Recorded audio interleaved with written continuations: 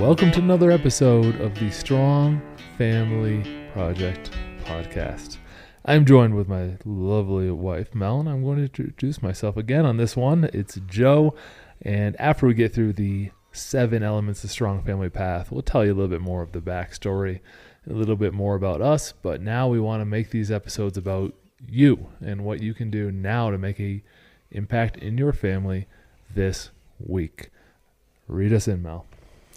Welcome back to the Strong Family Project podcast, where we guide you on the path to raising independent, confident, and resilient children in a strong family environment. Today we're diving into the evening debrief. This is Mel's specialty. So in a moment, I'm going to zip it except for the witty banter and let Mel run away with the actual strategy of the evening debrief and why she insisted that this one goes on the Strong Family Path. We spent a lot of time going through what are the core elements, and I love to cut things down to 3, 4, 5. We just couldn't do it. She insisted that we get 7 on there, and she has a great reason why and why it's important momentarily.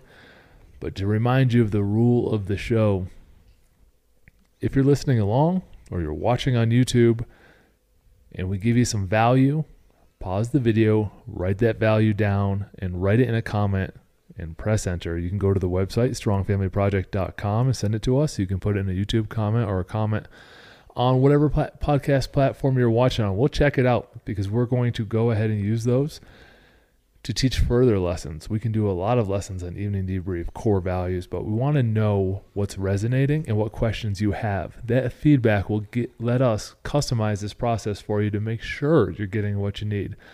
And so we're eliminating a lot of the friction for you between what do we want to do, how do we do it, we get answers. We're happy to guide you along that path. So with that in mind, please engage. Please engage in the process. Please be intentional with the content we're giving you to put it into action. Ask questions when you have them. And the last thing I'll mention is the resource we have for you on strongfamilyproject.com, which is the full path summarized in a PDF. You can download it, and that'll be your guide. Print it out. That'll be your guide to get you started. So without further ado, we're talking about the evening debrief. So this kind of happened organically. I don't think it was something as structural as a family meeting or setting up our values that we've talked about previously. This kind of happened by chance, and I just noticed how important it was. So at the end of the day, I think we can all understand that we're tired. We're ready to go to bed. We're ready for the day to be over. Even after dinner, sometimes it's like I'm waiting for the day to end if it's been a long, rough kind of day. However, this piece of the day I think is so valuable. So when the kids are little, it's almost like a bedtime routine. So I still do that with my 5-year-old. He takes a bath. I read him some books. We hang out for a few minutes. I sing him a song. He goes to bed. Well, don't just gloss over that. No. There's a portion of it that he is rambunctious during the day, and this evening process calms him down, and he knows exactly what to do when. He gets himself all cozy in bed, and he gets all his soft stuff around him that he's rubbing, and it takes him from a state of high energy to a state of relaxation and getting some rest, and that's valuable. So I don't want to just gloss over that. No, I shouldn't gloss over it. I think now that I have some older kids, because our others are 11 and 13, and I've been doing bedtime routines for 13 years, I think that's what made it seem maybe like, it's not that it's less important. I think I've had so much experience with it. But yes, it does transition him into sleepy mode, which is really important.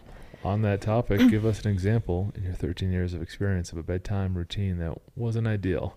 Because we can empathize with a lot of families, but I want to bring it back to when we would try to get things going to bed and it just didn't work. And it is a huge stress point for a lot of people. Well, when you have babies and they're crying, or if a toddler becomes overtired and they just can't settle down, oftentimes things will just escalate. So the magic of the bedtime routine is that you have a set time. And I started this, I think, when they were like 3 months old, just because it helped me get the mindset of like the day's almost over, it's bedtime. And it cues you to know that there's a shift coming from the activity of the day to the common piece of the evening. So I don't know if you could think of something else that came up, but I think once you start being consistent with that and you keep it, if you go over the time, oftentimes it can fall apart. So maybe on days when we were out and about, and you know me, I used to always try to be home and never miss it because I loved the consistency of knowing my kid will be in bed by this time. You didn't mess with those kids' bedtime. Like, No, we could be out having dinner with, I don't know. We could be invited to dinner with Michael Jordan himself. Okay. and out to lunch with Michael Jordan. And then 1 o'clock would come around. I'll be like, hey, we got to go. Kids need their nap time. Nap time. Now we're not messing with this true. nap time. Sorry, Michael. Nap time takes priority. Well, that's what kept me sane, So once I put Everett to bed, which is a good process, and I really, really enjoy it. And I also try to keep in mind that I know that won't always last. So I try to keep that real special with him. Then I switch over to my older two. So Henry's 11, Logan's 13, and they are sitting in our entertainment room. There's a TV in there. And they usually have showered, their teeth are brushed, and that's their time now to relax and calm down, and they know that they get to hang out in there for a little while and then go to bed. So it's that same transition from the activity of the day, and now they're kind of in their comfort zone. Everyone's on a chair with a blanket, everyone's kind of cozy. And then we're ready to enter this evening debrief. And what's special about this is oftentimes at the end of the day, when they are in their comfort zone, that's when topics might come up from the day that might be more sensitive, that might not come up at the dinner table or on the car ride home from school. So the reason I started out by saying, it's the end of the day, everybody's tired. Sometimes it's like all I want to do is walk in there and say, all right, boys, I love you. Good night. And then walk away and go to bed. Or watch Parks and Rec with Joe, and then go to sleep at 9 o'clock because we go to 5 minutes with Joe. That's right. Joe falls asleep, and then I watch the rest of it, and sometimes sneak in a second episode. That's against the rules. Go ahead. But I don't just walk away.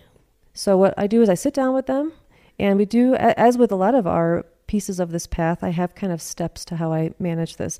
The first step for us is I have a Bible app on my phone, and we watch a little 2-minute video of someone explaining a Bible verse. And that's important to us as a family.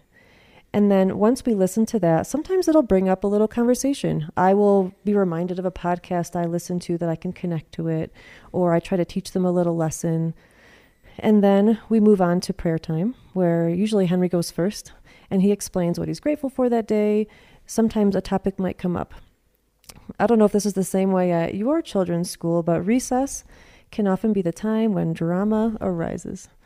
It's the free time. It's the unstructured playtime, and that's when kids are experimenting on rules of games and kind of hierarchy and learning how to play. So it's reasonable that a lot of things come up outside the classroom. As parents, we want to let's talk academics. What's your academic? Well, sometimes their biggest learning happens when it's unstructured learning and they're trying to figure stuff out.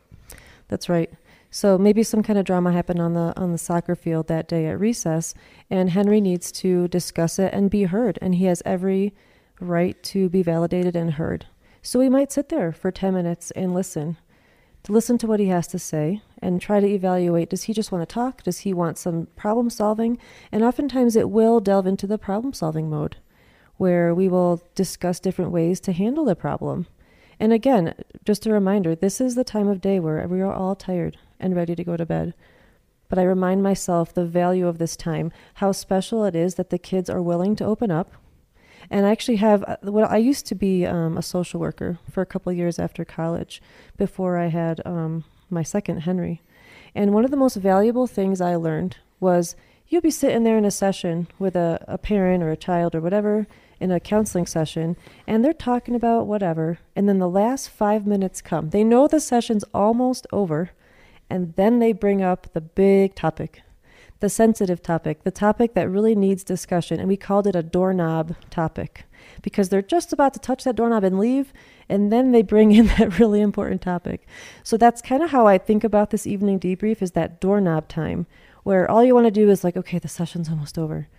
But this is when the meat and potatoes really comes out. This is when the good stuff comes. Well, good stuff, but the really important things that the kids are struggling with often. So I try to take that extra time and sit there and listen and provide the best direction and, I'm not sure of the right word, but mentorship almost, just how to handle it. And we rely on each other. So Logan's there and Henry's there, and they sometimes help each other out and give each other some advice. So that's a really special time that can often be overlooked if you don't decide to step in that room and sit down and take the time. And once we kind of wrap that up and finish our prayer, the rest of us in the room, I then read them a chapter book. So this is also a special time. I know a lot of kids love to read on their own, and the kids do read on their own, but we just really enjoy. I try to read a chapter a night. It's actually something I learned from my mother-in-law. Joe's mom said she always loved reading to her boys. She did. Yeah. Wow. Wayside Stories, West Side Stories, or Wayside High, or whatever that was. And even when she visits, she'll like take over the reading. When she's here for a couple of weeks, she'll take over the evening reading because she enjoys that so much. And she even like flies books here from New York to read to them. The Witch in the Wardrobe. That was a bedtime story when I was growing up. Yeah. So we end. So it's almost like we start out with a nice Bible verse. We have this discussion that can sometimes get very colorful and emotional even. It doesn't happen every night, but I want to be there in case it does happen. And then I close it out with reading a chapter of a book. And the funniest thing happens then when I come upstairs, and it might be 8:30, it might be 9:30. And Joe knows that if it's 9:30, that means some good evening debrief stuff must have been going on. That means we're going to have something to talk about before I can go to sleep. Yeah, then we have to have our parent debrief, right? So what's that? Oh, thank you, Henry. After I read the book, I go to each kid and I look them in the eye and I tell them I love them and I give them a hug and or a kiss. And then I say I love you to Logan and he'll say thanks. And then I'll say, wait a minute. And then now it's a joke between us. But I make sure, I tell them I love them all the time. And they say, you say it all the time. And I say, well, I never want you to forget. So thank you, honey, for reminding me. That is a very important part of that. So that's my process in the evening. Now, here's a reasonable question that I had. You did a good job of explaining it. Why don't you just have these conversations at dinner? Because at dinner, it's still like the heightened time of activity during the day. Plus, our 5-year-old is there, and some topics just aren't appropriate to discuss in front of a 5-year-old. And like I said earlier, in the evening, when you're kind of all cozy and rested, that's when you almost feel most comfortable to come out with these things. I'm not sure if there's something else on your mind as a reason for that, but it almost seems like at dinner, there's too much other stuff going on and the focus isn't simply on the deeper topics. We can use the analogy when we've created this strong family path to share with you and use with our children of a river that's going in a certain direction. The steps that we put on the path are to go with the natural flow of the river. Yeah, maybe we can nudge it a little bit one way by having conversations at dinner. Dinner is going to happen naturally anyways. That's the flow of the day, the flow of the river. The evening debrief goes with a natural time where they feel the most secure. They can check out of the day. All the stuff is done. They're warm in their bed. They've showered. They're relaxing. Now's the time that those questions and thoughts tend to come up, and we can't fight it. We can't dam the river, make it go a different direction. Hey, why don't we talk about that first thing in the morning? Like, that's just, you're trying to swim upstream. It's just not going to end up working. So we want to create as little friction as possible with these things by putting some guidelines together for us and for you around when this stuff is going to happen anyways, because you'll have these doorknob conversations. You might as well be ready for them. You're going to have dinner time. You might as well have some structure on them. You're going to want your kids to have accomplishments. You might as well have a goal-setting system. These are all the natural flow of the direction your family is probably going anyways. And I think some parents wonder, why doesn't my kid tell me things that are going on? Well, maybe you're simply not asking the questions at the right time. It could be that right after school, they're totally out of it and are not willing to talk. Or at dinner, they're just starving and we have other focuses. So I think what the big purpose of this piece of the path and why I pushed so hardly for it to be one of the 7 steps and not just left off was because it's an amazing opportunity, and just try it. But you do have to, as an adult, be able to put aside the fact that you're tired. Maybe you still have work to do. Maybe you still have a workout to get to. You're telling me you're not going to take the stress of adulthood and put it on the children by saying, you don't know what I had to go through today. I'm so tired. I still have this and that and this. And oh my goodness, I got to do all this before bed. Don't talk to me. You're telling me. I am telling you. Wow. Okay. That's right. We have to be emotionally mature as adults. It is tempting, and I'm using sarcasm, but that is the temptation to have those, because that's a real, and your willpower is drained at the end of the day, and having some parameters around it kind of re-guides you too, because this is very reasonable. You could be exhausted. You could have a lot to happen that they don't know. And that one time where you shut them down was the one time they're willing to open up to you, and then they've learned not to do it again. Yep. And I think, as we all know, as parenting requires some sacrifice. And sometimes it means that I come upstairs and Joe's already sleeping. And I'm like, man, I really wish I could have talked to him about this, or I still had this on my mind. But that's part of being a parent. That's part of being an adult. We have to sacrifice that. And I have the ability to put it to the side until the next day. But I've accepted that. I've accepted that that is worth it. It's worth it to miss out on the time with him that evening because I allowed my kid to have the time to open up and talk. No offense, Bear. I love time with you. None taken, because we realized this was happening. What did we do to correct it? We then get up earlier in the morning, and we spend some time before the kids get up, because we realized the evenings are not dependable in that way. Solved it like adults. We covered that in the morning. Routine episode. I will forget to put that link in the podcast episode. You're an adult. Go to the podcast page and click on the one that says morning routine. And we'll go over exactly why we created it. And it has to do with this lack of predictability around nighttime. We want this picture perfect evening of relaxing and reading underneath its slightly dim light, closing the book and fall asleep. And that is less controllable than it is to set the alarm clock early and do the morning routine. But separate episode, now we're connecting the dots for you. And this is also, I think, important to understand that when you have different age groups in your home, so when the kids are little, you do kind of hope for that time. Oh, when is it going to be the day that my kid sleeps through the night and I can have my nights back? But now we have a different age group. We've grown to have an almost middle schooler and a middle schooler, and they require different aspects of our energy and our time. So just because now they sleep through the night, I do have that back. But I now am willing to sacrifice some of my evening because those times are really special, and a lot of important topics and just bond between us grows that way. There's a piece that a coworker mentioned to me that I thought was pretty powerful. A father who's very good at his insights, and his kids are now to an age where he doesn't really do that. They stay up a little bit later than him, and sometimes they go out on dates. Like our podcast producer Henry will be going on soon, some year soon. The kids are in a different stage, and he is very purposeful, and he's mourning the loss of that stage of their life where he can no longer do that for them, and that helps him appreciate the stage they're currently in a little bit more. And it's an interesting way to think about it. Mel has been doing the evenings with Everett, and once he's through, it's probably the end of those little cuddly pile of blankets, give the guy a hug and he falls asleep nights. Then Everett will be up to the stage that the other two are on, and the other two will progress out the stage, and that stage will be gone, and you're never getting it back. Ugh, don't say that to me. That's what Mel says, but in reality, saying that makes you appreciate it now, and the realization that time is limited. This is a very mature conversation to have, that these things won't last forever. And so that helps you put aside that feeling of, oh, well, I'll just get it right next time. I'll get it right next time. I'll get it right next time. And all of a sudden that phase is gone. You got to get it right now. That reminds me of a country song.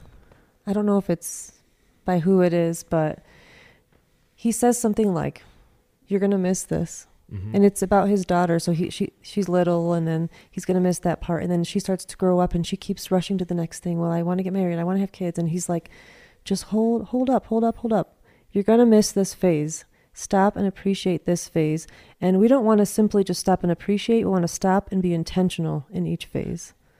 So I can sit there and say, oh, it's so cute. But I also want to be intentional and make sure that I appreciate it and make choices and do actions that help them progress through each stage. You're right. Progress is natural. You can't pretend like it's not going to happen. It is good. How many years should they spend in the first grade? About 1. How many years is that? About 2. How many years should they spend in middle school? About 3 years overall. How many years in high school? About 4. Like, these are real firm times, and I say about, I'm hoping 4 or less, not more. but it could even go faster. And so putting some thought around that these phases are limited and there is stress with implementing. I'm not saying the strong family path is easy. We're trying to make it as simple as possible for you, but I'm saying it's worth it, and it's worth it now. Right. You love to say to me sometimes, Logan's 13. We only have 5 years left till he goes off to work or college or whatever of his choosing. And I don't like hearing that, but it's also a tough truth, which we covered in a previous episode, that I need to make now. I have to put the most value into it now that I can while he's still here. My last comment on that was a conversation I was having with a friend of mine, Devin Gage, and he was talking about a project he heard called the 18 Summer Project, where that's about as many summers as you get with your kids. And he's trying to be intentional about planning each with his daughter, I believe, Cadence, and trying to be intentional. Like, there is a finite amount of these things. We can't live like we're always going to have summer vacation. Where are we going this year? Well, make it intentional about how many, in reality, how many do you get? And here with the evening debrief, just to bring it full circle, every evening you get this opportunity. Every evening, of course, until they're out of the house. So if it didn't work one night, do it the next night. If we made you sad or happy, hopefully we made you at least contemplative. I'm going to say, yeah, even sometimes out of sadness, you can get the urgency for action. So hopefully this is encouraging you to take action on these items and not just sit on them. When we get through the 7 steps of the path, we'll do a special episode on how we would take this and implement it in our lives. Now, it's going to be a framework for you, but we're going to try to make it easier on what steps should you do next so we can get moving. But here's what you can do right now. I almost said meow for my immature right watching Super Trooper days. Here's what you can do right now, tonight. Try to make it a little bit more special when you put your kids to bed. That's it. Just try to make it a little more special and see what happens. And we'll work on the framework with you. And I'm ready to land the plane on this episode. Mel, what about you? I think I am. I think we've covered a lot. If you've enjoyed the episode, please subscribe so you're getting each one piece of the content as we put it out. We will have some exclusive features on YouTube where the kids are doing podcasts and they're doing reaction videos to the things that we're telling. So you can see if we're full of crap or not, if the kids come on and they call our bluff, or the lessons that they've learned and they've soaked in from each step of the process and how it's empowered their lives. Some of those features will land just on YouTube. So you can subscribe on your podcast platform on YouTube. Drop us a question if you have one, so that'll give us some direction in upcoming episodes. Thank you for watching another Strong Family Project podcast. Visit us over at strongfamilyproject.com. Get your free gifts. Get set up for success.